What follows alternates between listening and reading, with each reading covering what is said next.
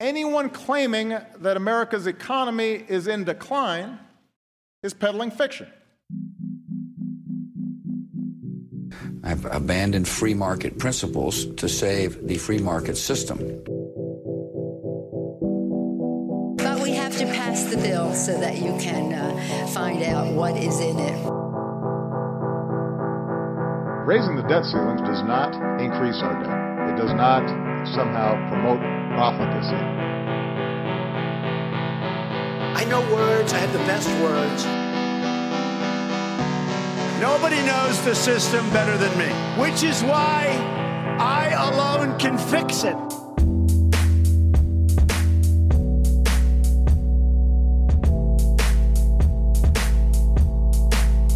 That's right, everybody. Donald Trump to the rescue.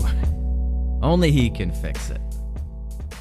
Well, welcome back. This is the Peddling Fiction Podcast, and I am your host, Johnny Profita, the voice and soul of so-called fiction. Hope everyone is having a great weekend. Mine was pretty good. I'm enjoying my Monday off thanks to Christopher Columbus and all the wonderful things that he's done. Yeah, had a pretty good weekend. I had a flag football game on Saturday morning, and then I spent the day watching some college football, having a few cocktails, so that's always fun. And then Sunday, watched some more football. I couldn't go out. The city was basically on lockdown because we had the annual Chicago Marathon. Oh my God. Marathon runners. Is there anyone more unbearable than somebody who runs marathons? They're well, I guess vegans. Probably goes vegans and then people who run marathons and CrossFit. And people who do CrossFit.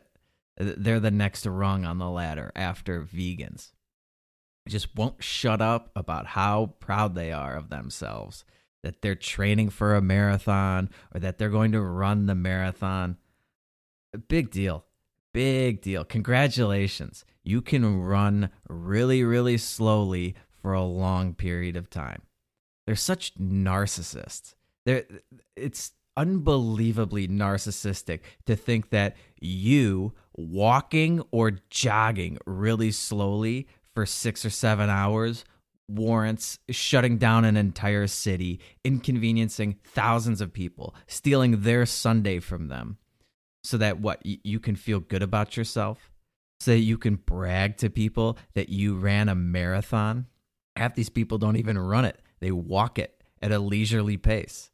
It's unbelievable to me that people get off on this sort of thing, and they try to make it like they're somehow like they're so much better than the rest of us, when really, if it was just about feeling good about yourself, you wouldn't need all the fanfare. You wouldn't need to have people cheering you on, news coverage. You wouldn't need to be the lead story or have to shut down the city and have everybody be like, oh, look at me, I'm running a marathon. If it was really just about you and feeling good about yourself and you're not a narcissist, then you would just do it. You would just wake up one Saturday morning, bright and early, and go run around in a circle. Run around in a circle until you get to 26.2 miles. Oh yeah, you're not interested in that. You want to be able to tell everybody that you ran a marathon, and you want to force everybody to watch you and come out, and you have to beg your friends to come out and watch you do this and cheer you on. Like anybody really wants to do that. Like anybody wants to go stand on a corner and wait for 2 hours until you run by and hand you a cup of water or some stupid shit. You need the constant attention and the big news coverage so that you can let everybody know that you accomplished this great feat that apparently thousands of other people can do as well. That's the other. How challenging is it to run a marathon if thousands of people can do it? Every year, it's more and more people are doing it. I saw the news coverage of it yesterday. It was a record turnout for marathon runners. I mean, how hard can this really be? You don't even need legs to do it. I've seen amputees do this thing. I've seen like a 70-year-old man do it. Like, oh, okay, congratulations. That's a real big accomplishment. You could do something that basically anybody in the world can do. And that's what you're so proud of. Yeah, I can walk and jog for really long periods of time. All right. If that makes you feel better about yourself. And then, of course, you have to post about it on social media to get that big pat on the back and all the likes and thumbs up. And, oh, you're so great. I wish I had the determination and the discipline to do that. Maybe someday. Yeah, okay. I hope that makes you feel better about yourself. Meanwhile, you've ruined everybody else's weekend. Everybody who doesn't need constant reassurance that they're doing something productive with their life, that they've accomplished things. Anybody who has like a shred of athletic ability that can do other things, that the extent of their athleticism isn't just moving their legs really slowly for 6 hours. Anybody else, their weekend's ruined. So thank you very much. Thank you very much, you narcissist. Now, if you can just shut up for at least a year. I don't want to hear anybody talk about training for the marathon. It's the first thing they bring up. Oh, I'm training for a marathon. I'm going to run the marathon. That's great. I don't care. I'm not impressed. Not impressed by your ability to jog really slowly. In fact, I guarantee you that without any training, I have a faster mile time than you. I have a faster mile time. Guaranteed. I'll run fucking circles around you without training for 5 minutes. Could I do it for 26.2 miles? No. Not unless I practiced for a while and built up my endurance. But I have more important things to do. I have more important things to do with my life. And even if I didn't, and I wanted to prove to myself, as everyone claims, that I could do it, that I could run a marathon, I would just do it. I wouldn't need all the fanfare. I wouldn't shut down half the city because I don't feel entitled to do that. I don't feel like me proving something to myself warrants inconveniencing thousands of other people so that I can prove something to myself. I would just do it on my own time. I mean, I've honestly never seen anybody generate so much unearned self-worth from such a minuscule accomplishment. I mean, think about what you're actually doing. You're just walking or running around in a circle. And that gives you this huge sense of accomplishment. Why don't you do something actually meaningful with your life? How about that?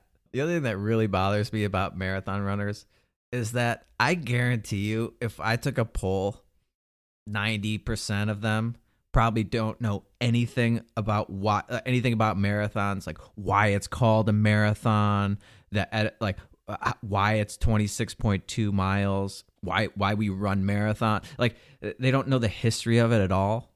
They probably just assume that it's this arbitrary thing that a person came up with that would be a difficult thing to do. You would think that if you're gonna spend your entire year training for something, maybe figure out the history behind it and why we do it, why it's a thing. But they're probably have no idea, not interested in it. Always amazed. That's a great sign of a lemming is they do something. They do something a lot. Like every day they do something and they don't know why they're doing it. Yeah, they never really think about why this thing is the way it is or why they do it. Or they'll hear something, they'll hear a word over and over and over again, and they don't know what it means, but they'll never look it up. They'll never look into it at all. They're just not interested in it for some reason. It's a funny story. I would always joke with my employees that I would always call them lemmings, in a joking sort of way. And I did this for years. Every time like the opportunity presented itself to make a joke about lemmings at their expense, I of course would indulge in it. And I was on vacation one year. And my boss, he's in the room talking to my employees or whatever, and the topic of lemmings comes up, and he goes, "You know why he calls you lemmings, right? You know what a lemming is?" And none of them had any idea. None of them had any idea. It was the most lemming thing imaginable and the ultimate justification for my jokes. He goes, they've been being called lemmings for 2, 3, 4 years. Never once did it dawn on them to look up why I'm calling them a lemming. Unbelievable. But nobody I've ever talked to who's bragging about running a marathon, nobody I've ever talked to, because I always bring this up. I'm like, do you know the history behind marathons? And none of them ever know. You would think that if you spend an entire year training for something and then you dedicate your weekend to doing it, that you would look into it a little like, I wonder why they call it a marathon. I wonder why it's 26.2 miles. I hope that's the right distance. Is that what it is? Hang on. Now I got to look this up. This is what lemmings don't do. They don't look things up. 26.22 miles. See, I know that. And I don't even run marathons. You know what else I know? I know why it's called a marathon. And I know the history behind it. You see, Marathon is a place in Greece. In ancient Greece, there was a battle of Marathon. Okay, the Persians were invading Greece. The first time the Persians attempted to invade Greece was through Marathon. All right, and there was a hastily assembled force of Greek soldiers who were heavily outnumbered by the Persians, and they managed to repel the attack. Okay, so there was this great victory in Marathon. And so what they needed to do was let Athens know that they won the battle. And of course, they don't have cell phones back then. They can't communicate radio or anything like that. Okay, so they have to send a runner. All right, they have to send a guy to run from Marathon to Athens to deliver the news of victory. And the distance from Marathon to Athens is 26.2 miles. Okay, that's why we run a marathon, to commemorate that, because that's what that guy did. I forget his name. Picture the most Greek name you can imagine. Something Opolis, probably. Oh, and the other thing.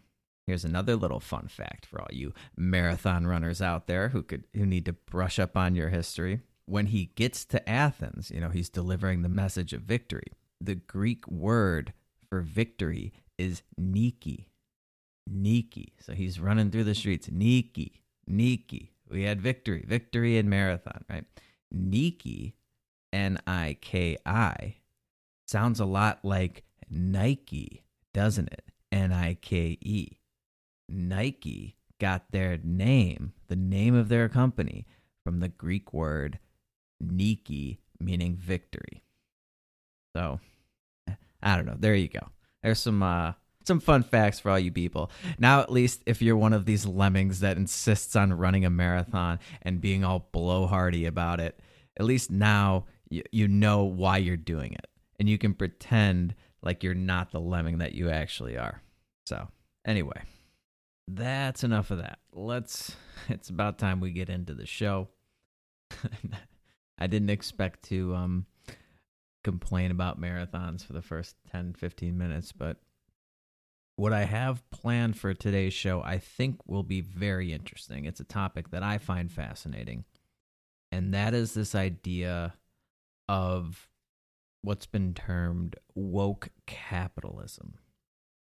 And, well, let me back up for a little bit, because I guess the catalyst for this episode was the whole controversy. You may have heard about this in the news, the NBA and China and Hong Kong. And all of this craziness that's going on with that whole ordeal. But let me back up, because it reminded me of a story from a couple months ago about this China social credit score system that they have over there, that they've been developing for the last couple of years.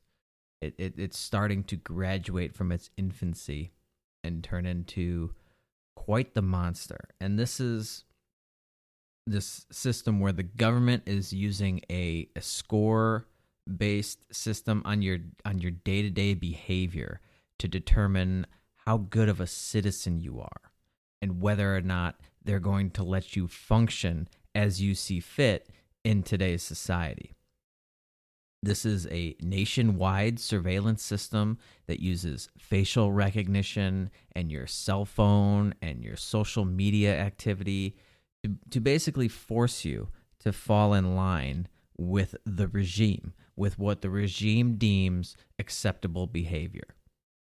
It's kind of like a credit score that we have here, except that it's far more subjective and open to abuse. It's subject to the whims of whoever is in power. And, they have these stated offenses, right? If you're in violation, at least at the moment, include things like membership in a support or support for the Falun Gong or the Tibetan Buddhism ideology. If you subscribe to that, that's an offense. Failure to pay debts, excessive video gaming, criticizing the government, if you're late with any payments, things like if you have a business and you fail to sweep the sidewalk in front of your store or your house, that's a violation. You'll lose points for that. Smoking or playing loud music on trains, jaywalking, any other actions deemed illegal or unacceptable by the Chinese government, these all go against your social credit score. Okay?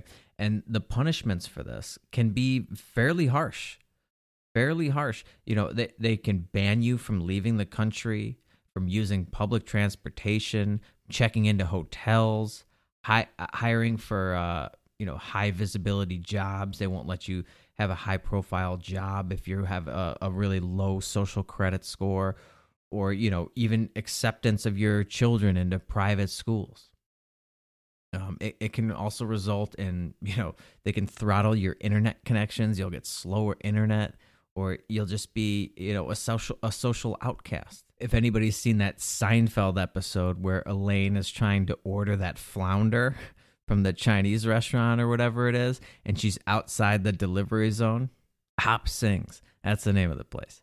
And she keeps trying to come up with all these schemes to get it delivered to friends' houses, and she moves into like the janitor's closet in the building across the street so that she's in the delivery zone.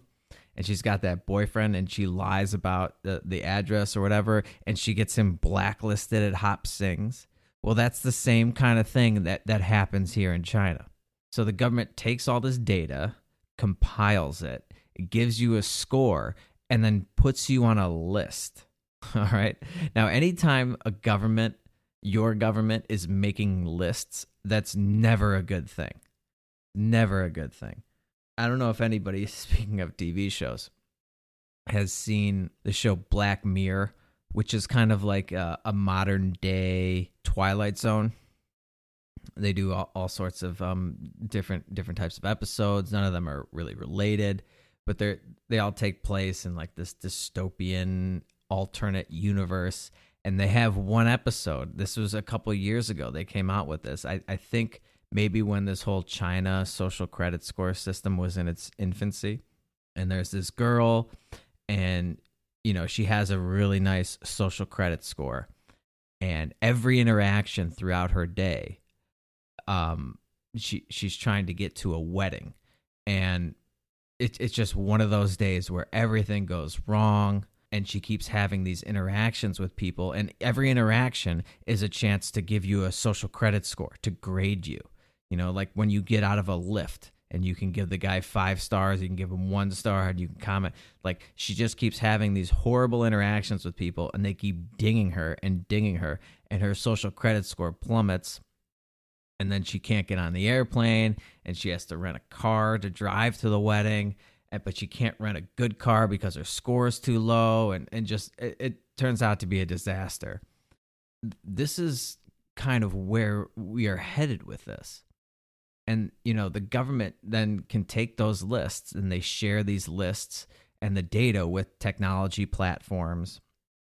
It's basically a way around the legal system. You're no longer innocent until proven guilty. You can't plead your case to anyone. Your score is what it is, and you suffer the consequences. It doesn't matter if you just ran into somebody who gives you a bad score because they don't know what the hell they're talking about.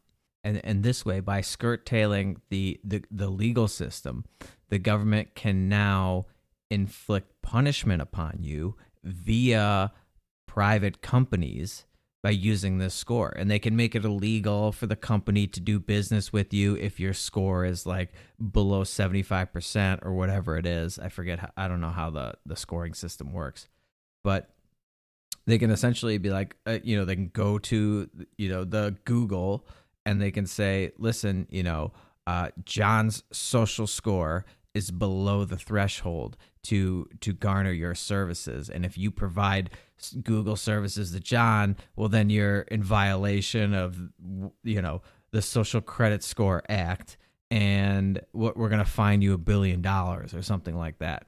Not only do I find that absolutely horrifying, but I think it basically turns the American idea of the role of government completely on its head.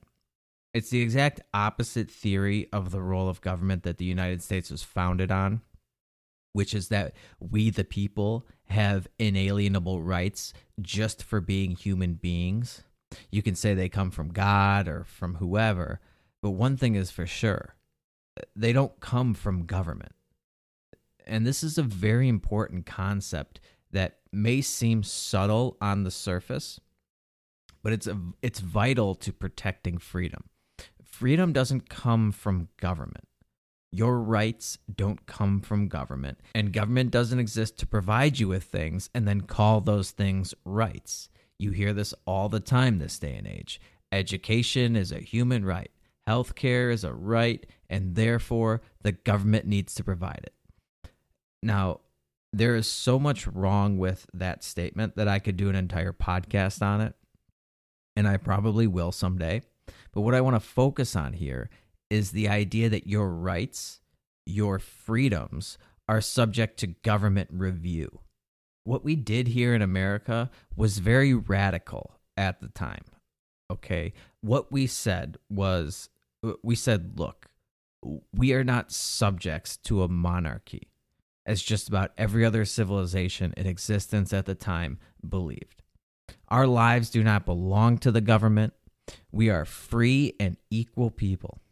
And if you read the Declaration of Independence and the Constitution and the Bill of Rights, all of our founding documents, and you look at the language that is used, it's obvious the role government was supposed to play in our lives was one of ensuring our rights and freedoms that we had before the government was created, that we possessed naturally, were not infringed upon by others.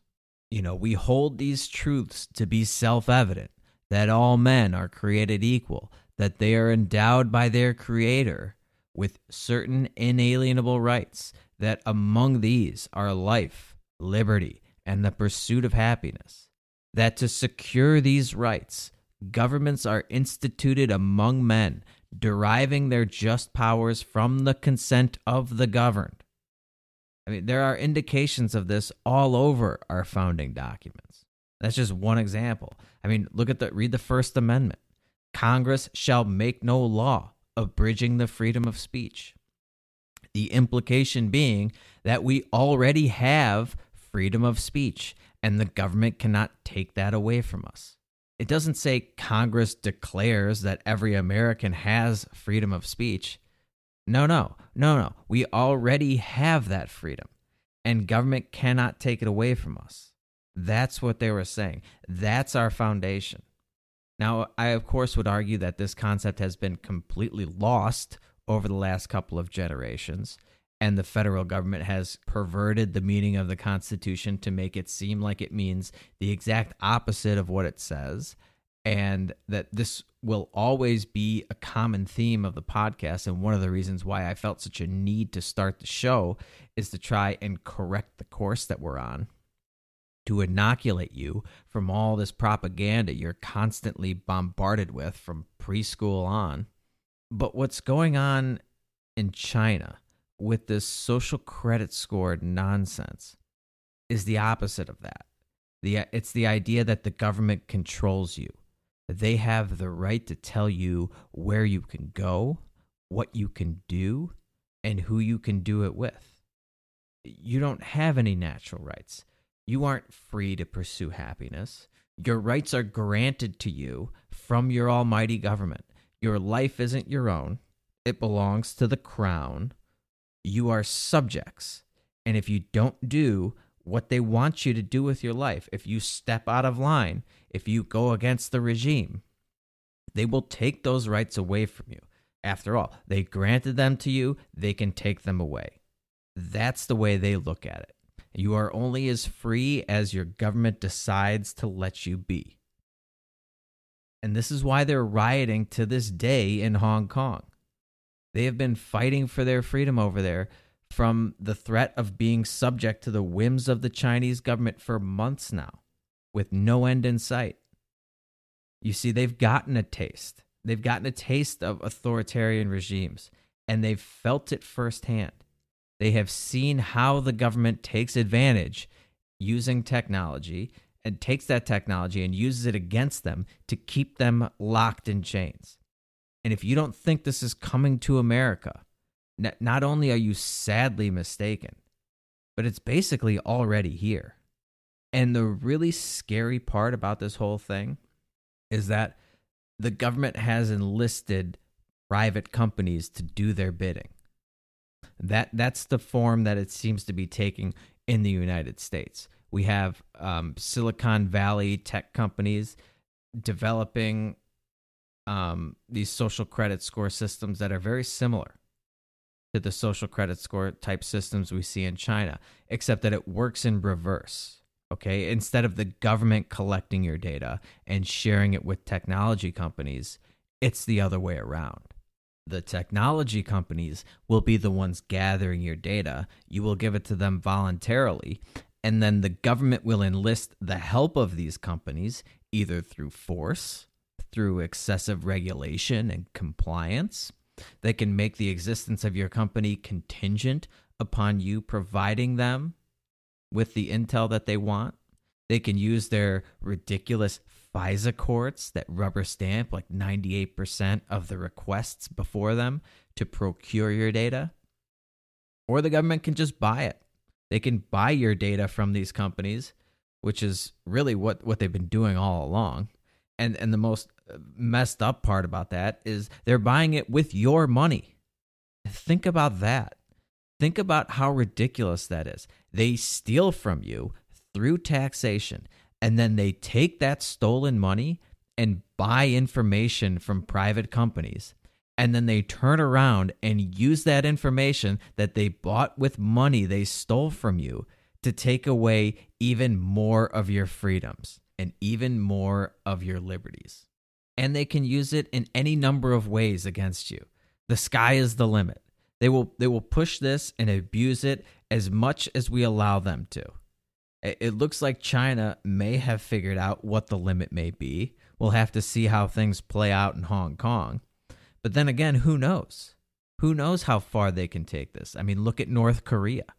There's a pretty high threshold, apparently, for what people will put up with before revolting, especially if it's done gradually over time, like the frog in the pot of water that you gradually heat up. It's going to stay in there a lot longer than it normally would had you just dropped it into a really hot water in the first place. And it's all based on public support. So the more people the government can get behind their initiatives, the more freedoms they are able to confiscate.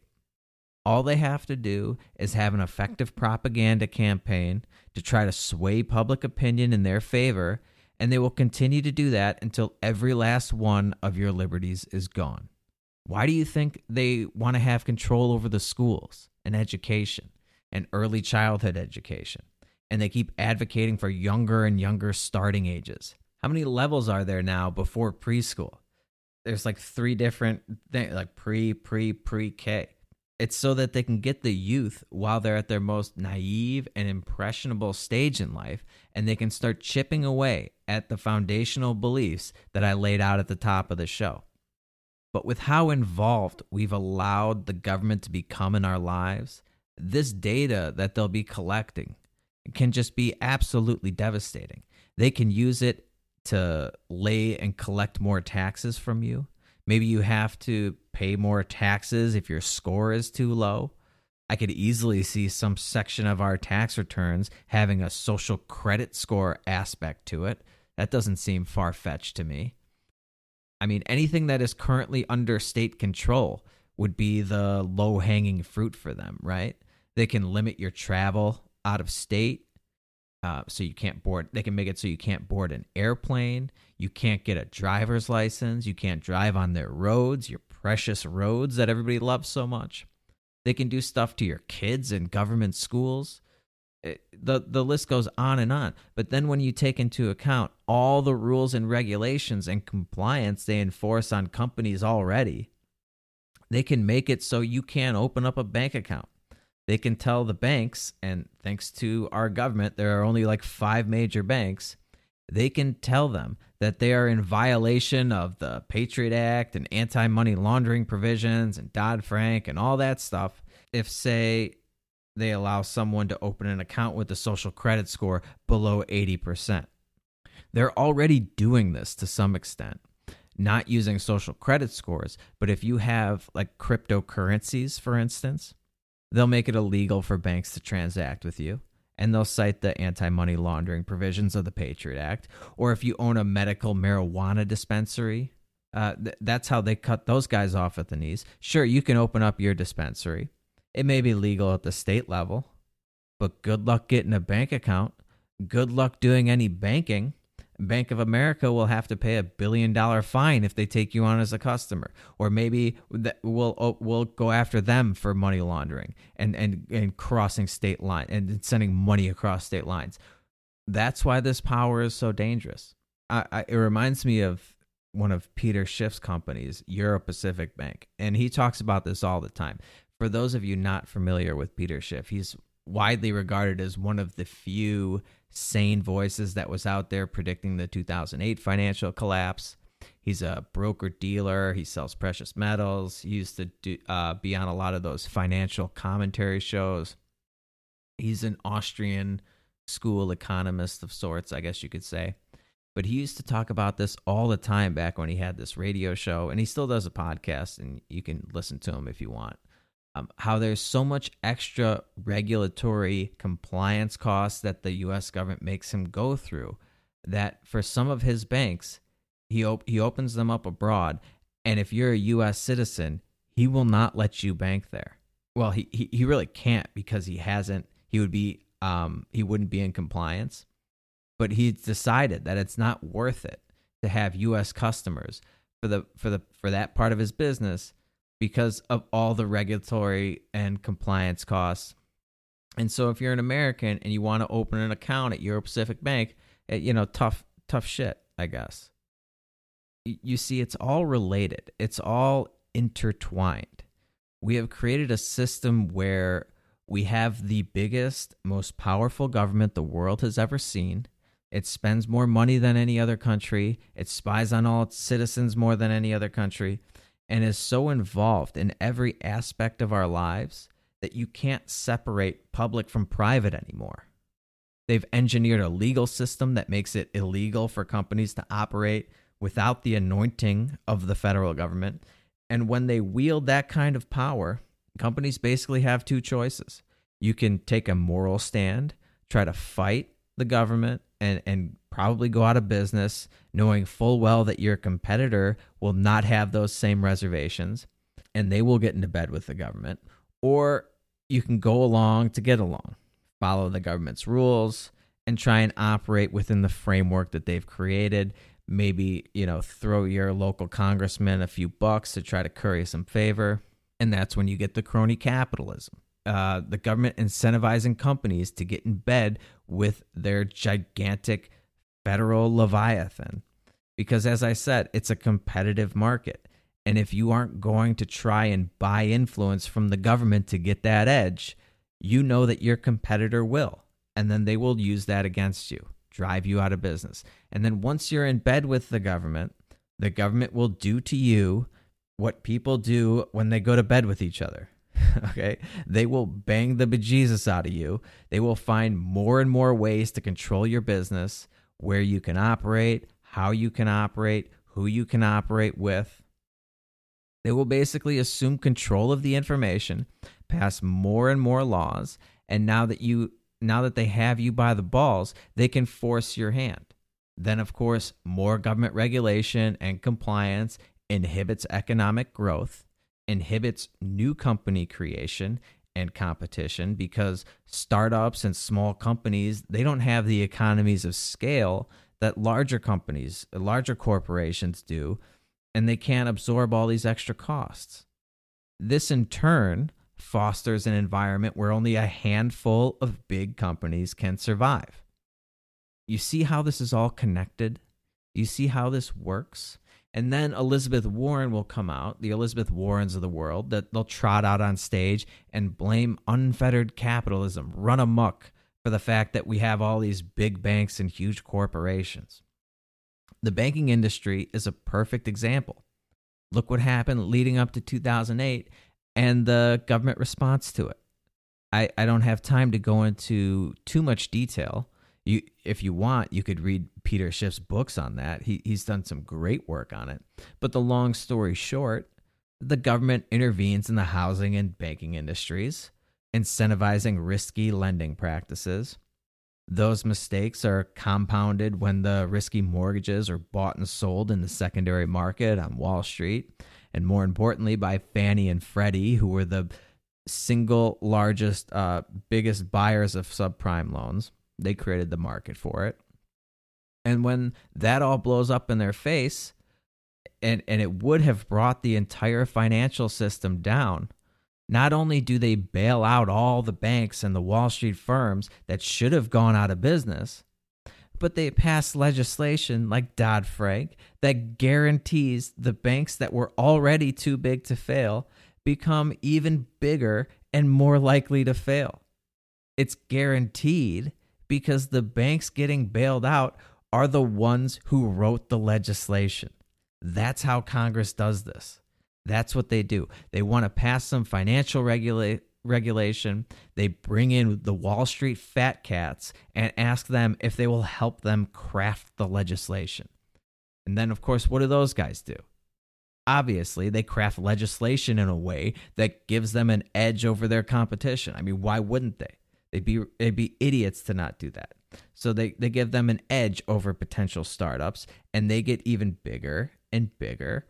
You saw the same thing with Facebook when Congress brought in Zuckerberg and made him testify in front of Congress, and they asked him if he'd be willing to help them craft the legislation for social media platforms. Of course, obviously he would. And that's why the insurance companies were on board with Obamacare, because they got to write Obamacare. It's why auto companies are on board with all these emission standards, increasing emission standards and increasing the cost of building a car, because they know that they have the influence in Washington to craft the legislation the way they want it. And even if they don't, they have the infrastructure in place, that they have the economy of scale to absorb the extra costs. This is all a function of government being too big and too involved, doing things that should never have been in the purview of our government. And then predictably, after they screw everything up, Bernie Sanders comes out there talking about how we need to break up the big banks and break up the big tech firms. Listen, the market would have done that in 2008 if you had let them fail. But no, you had to bail them out. And the market would have done it in a much fairer, more equitable way. The ones who made bad investments, the ones that bet wrong on certain sectors of the economy, that were not good stewards of your savings, that engaged in reckless monetary practices, they would have gone under. Okay? And then those that didn't, those that made prudent decisions with your savings, they would have been in a position to take over a larger share of that sector of the economy. They could have bought up the failed banks' assets at pennies on the dollar, and we'd have more of the better banks and less of the bad banks. We would have seen those big banks and financial institutions shattered into hundreds, if not thousands, of smaller banks if you had let the market work. The government is just going to come in and arbitrarily decide what size you should be or what practices you should engage in and break you up for the sake of breaking you up, or just because you're a bank, they come after you. It's ridiculous. Or worse, they'll let the Jamie Dimons of the world, they'll let JP Morgan and the financial industry decide what should be a qualifying factor. This is absolute insanity. But by bailing out those larger banks, the ones who had a major hand in bringing the world to the brink of economic collapse, and then using them to craft legislation that will no doubt benefit their companies at the expense of their competitors, you drive the smart, successful, prudent banks that didn't engage in that reckless behavior and that would be a benefit to the overall economy right out of business. And you ensure that no more of them can even come into existence, or at the very least, you make it much, much harder for them to do so, because they don't have the billions of dollars to spare for compliance, to comply with all the bullshit rules and regulations that the bigger banks, who have the infrastructure in place, who have the economy of scale tipped in their favor, who can absorb those costs, lobby the government to put into place. And on top of all of that, all of those problems I just laid out, on top of all of that, now we have to grapple with this idea of woke capitalism. Woke capitalism, for any of you out there not familiar with the term, refers to these companies, particularly social media companies right now, but not only those. We've seen payment platforms like PayPal. We've seen banks, companies like YouTube, deplatforming people that they've deemed extreme or that they disagree with politically. And this, I've got to say, this more so than anything else right now really terrifies me. Because they're not even, this is absent government intervention. They're doing this on their own. They're taking it upon themselves to use essentially libertarian means of protest, which is to boycott, and they're boycotting their own customers because they don't like their views on a certain subject. We saw what happened with Alex Jones. He was sort of like the trial balloon for all this stuff, where essentially all the major platforms, YouTube, iTunes, Twitter, Facebook, PayPal, they all colluded and essentially deplatformed him overnight. Overnight, just like that, he was done. He was no longer allowed to speak to people. We've seen companies like Salesforce come out a while back, it was maybe a month or two ago, and said that they won't do business with gun manufacturers. Citigroup came out and said companies that sell automatic rifles can't use their credit card services. This is already happening. Okay, it's happening right now. I've seen reports of various conservative voices being having their bank accounts closed by places like Chase Bank. So it's not a very big leap to imagine a world where all of these big corporations and all of these big banks get together and decide that they won't do business with you because they don't like one of your political views, or you own firearms, or you have a libertarian podcast, or whatever the case may be. And I mean, how hard would it be for all the banks to get together and refuse service to you?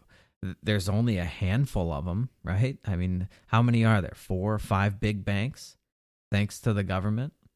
And now they can take that social credit score and use it as a justification for deplatforming you, for refusing to do business with you, and for ruining you overnight. This should scare the living daylight out of every one of us, just as Americans. I think there is a tendency among libertarians to sort of write this off as a threat. Whatever. You don't like it, go start your own Twitter. Go start your own YouTube. They're private companies. They can do whatever the hell they want. It's like, well, okay, that's true. But I don't think it's as simple as that. I think there's a lot more to it. I mean, yeah, sure, it'd be great. It'd be great if someone else would come along and fill that void in the market.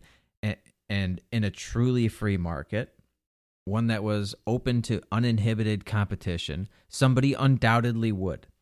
I have no doubt that somebody would step in and offer banking services to obnoxious libertarian podcasters. But we don't live in that world. We're not even close. We live in a world dominated by the biggest, most powerful government the world has ever seen. They have their tentacles into everything. So it's not just as simple as I just spent the first 40 minutes of this show laying out. It's not as simple as just saying, go start your own company. They've made that next to impossible through their legislation and their control. You think you can just put up a sign and start your own bank tomorrow? Are you kidding me? Are you kidding me? It would take months and billions of dollars and going down to City Hall and getting permits and all this paperwork. Who's going to undertake all of that in this environment and then risk it all by offering to do business with people the government has deemed deplorables? So this is something that libertarians need to grapple with, I think, because none of this is taking place in a vacuum. We don't live in a world where free and open markets are really at play. We can't just write this off. We have to find a way to completely reverse the course that we're on, because the direction we're headed is not toward freer and more open markets. We're going the opposite direction. We're going toward more authoritarian government control of everything, the economy included. And everybody's thinking this way. Anytime there's a problem in society, no matter if you're on the left or the right, it's always, well, government should do something. There should be a law. Government should do this. Government should do that. You hear this on the right, the alt-right, that's their solution to things. And you certainly hear it from the left. And it's not just libertarians or fringe people who should be worried about this. It's everybody. Even if you find yourself in the majority right now and you think it will never be used against me and all the lemmings, well, think again. Why were all the liberals freaking out when Donald Trump was elected? Because all of a sudden, all this power that they've been turning over to the government year over year fell into the wrong hands as they saw it, right? And now it can be used against them. They lost control. So if you share this concern, or even if you don't, you still don't want to only have a few companies or a handful of platforms offering services to people. For one thing, a greater competition offers more choices, more opportunities, and it brings prices down, so you're better off. And I know one of the major complaints about so-called capitalism is it fosters these giant corporations that wield too much power. There's no question, in my mind, there's no question companies like Google or banks like JP Morgan have an ungodly amount of power right now. But you can't deny the fact that one of the reasons they've obtained so much power is because they've gotten into bed with the government, because they have this incestuous relationship. And the solution to that is not to give the government the ultimate monopoly, even more power and control. This is what everybody on the left thinks. The Bernie Sanders, Elizabeth Warrens.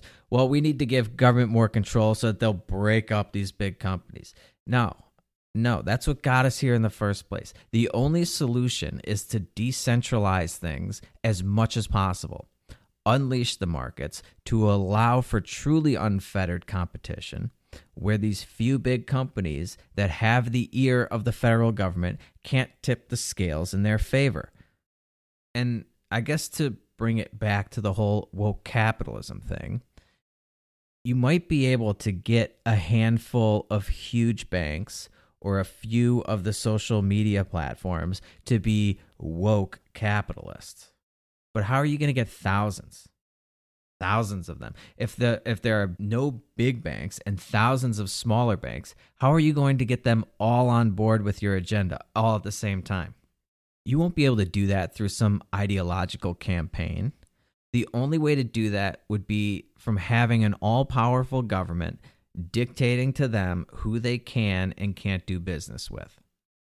So I think we really need to start rolling back government a little bit and moving toward freer markets. It's really our only salvation. And the governments want to have only a few big banks. They only want 5 big banks and a couple of corporations. It's easier for them to control. And that's the system that they're going to naturally steer us towards. Like, for a fact, as I laid out earlier in the show, we know that there would be more banks today than there are right now had it not been for government involvement. There were several mergers that took place in the wake of all that banking legislation they passed. They have created this environment where woke capitalism can flourish and individuals, so-called radicals, free thinkers will perish. And this is the incestuous relationship between companies and government that should really scare all of us. I know it bothers people on all sides of the political spectrum. The Democrats harp on large corporations all the time. See, even Bernie Sanders can sense that there is something wrong. It's just that his solution is more of what created the problem in the first place. More government control over the economy, more government involvement, more of the government deciding which companies get to stay in business. And as long as we have the world's largest, most powerful government that gets to spend $4.5 trillion every year, there will be companies lobbying for that influence, whether you break them up or not. It will only lead to more and more consolidation and more power in the hands of the few. And on top of all that, these companies have already proven that they are a bunch of cowards and that they aren't actually woke at all, that they're just pretending. They pretend to be woke, just like all the other people who claim that they're woke. They're not woke at all. They pretend to be woke on things that will score them, that they think will score them points, on things that are popular amongst the majority of the population. Sure, they'll take a stance against gun violence and Alex Jones. There's no risk to them there. It's all upside. They get some cheap virtue signaling points. Look at the NBA and what's been going on with that, with China and the Hong Kong protests. All these woke NBA players and woke coaches and executives who all claim to be so woke. They're so hip and with it. LeBron James, Steve Kerr, who never misses an opportunity to criticize Donald Trump publicly, as if that takes any guts whatsoever. It's like being against racism in 2019 or against slavery. It takes no sacrifice. There's nothing brave about coming out in 2019 and being anti-Trump, okay? You'll have the support of the entire corporate press, the entire political establishment, the education establishment, all of Hollywood and entertainment. Oh yeah, you're real social justice warriors. You're so stunning and brave, taking a position that 95% of the people agree with you on, where you risk nothing. You sacrifice nothing. Nothing bad will happen to you if you come out and you profess your hatred of racism and Donald Trump or slavery or whatever. And Nike and Colin Kaepernick and their entire campaign, you'll believe in something, even if it means sacrificing everything. And all the attention that got, apparently it's believe in something, unless, of course, it upsets China. Then, of course, we're going to abandon our principles, bend a knee, kowtow, because China has a couple billion people in it, and for whatever reason, Asians love basketball. I don't know exactly why that is, other than the fact that they make all of the shoes that basketball players wear, but they love basketball almost as much as they love gambling. So there's a big market over there, right? A huge market for the NBA, billions of dollars, I'm sure. And what happens to all these woke social justice warriors when the Houston Rockets, was it the general manager, I think, he comes out and tweets something pro-Hong Kong, which, by the way, every American should be pro-Hong Kong protests and anti-Chinese authoritarianism. But what happened to the woke NBA and these tough woke guys like LeBron James and Steve Kerr and Steph Curry? Did they take a stand when it meant actual sacrifice? Were they woke when they had to put their money on the line? Where they had to take some pain in order to stand up for what they believe in? What happened was they bent over like a bunch of little bitches to China, to a foreign dictator. They bent a knee and started licking boots. The NBA has been kicking people out of their games for having pro-Hong Kong signs and chanting pro-Hong Kong things. They said that their players and coaches can't take questions related to Hong Kong.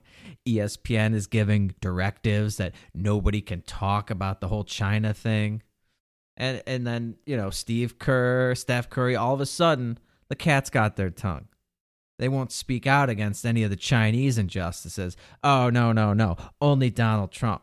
We'll only take stances that don't hurt us financially. And ironically, China is actually guilty of all the things that they accuse Trump of doing, and far worse.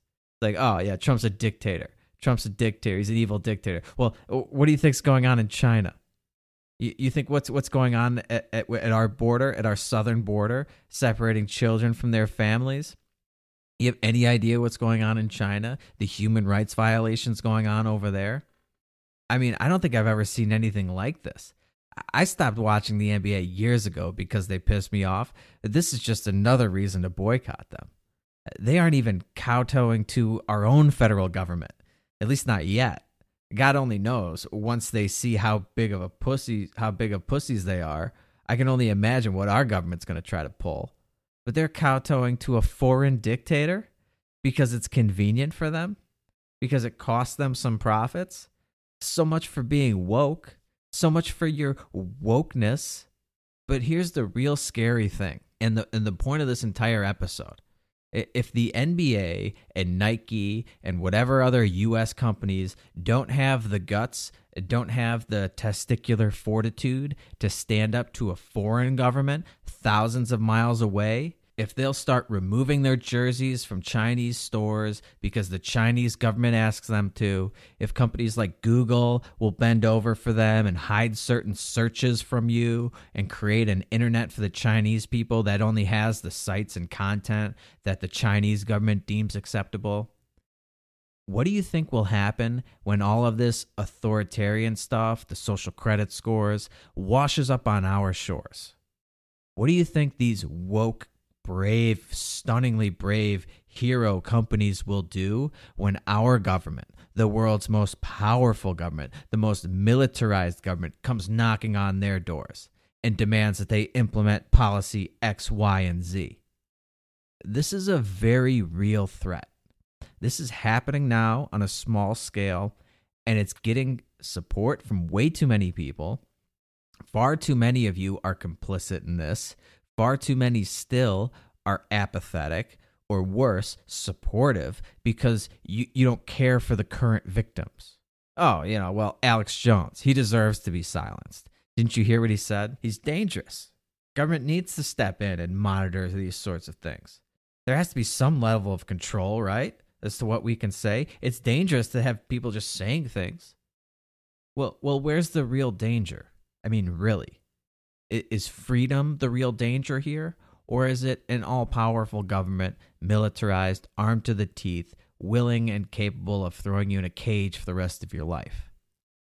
Is the danger recognizing that we have inalienable rights as human beings and that we can exercise those rights as long as we do not harm other people, and protecting those rights from constant government infringement? Or is the danger in forgetting our founding principles, or never really understanding them in the first place, and allowing the government to take our rights and our liberties, take them away from us, and dole them out on a case-by-case basis like it's one of their welfare programs? Like they have sole authority over our rights and our freedoms and can take them away as they see fit. You don't have to look back through too much history to see how that turns out. You don't even have to look through history at all. All you have to do is watch what's happening over in Hong Kong as those people fight their government to take back some of the freedoms that they've had stolen from them. Guys, if you like the show today, I need you to do a couple things for me. The first of which is to keep doing what you're doing, continuing to listen, continuing to download and subscribe. I do need you to share the show and help spread the word. I always ask that you share the show with at least 2 people. I mean, how hard is that, right? You're being selfish, keeping me and all my wonderful thoughts to yourselves. So let others know that I'm out here and that I have a few things to say that they need to hear. The next thing is I need you to take a minute when you have some free time and give me a rating and review on iTunes. 5 stars if you think the show is worth it. And lastly, if you want to go above and beyond the call of duty, you can become a supporting listener of the show by going to our website, peddlingfictionpodcast.com, and choosing any number of ways to donate. You can do a one-time donation or set up a monthly payment in pretty much any denomination you can imagine. Even if it's $1 a month, every dollar you donate goes right back into the show. I don't pocket any of it. I use it to grow the show and increase our reach and create more content. And if you can do all that for me, I will be back in a few days with another episode for you. Until then, just remember to stay woke and keep on peddling that so-called fiction. Peace.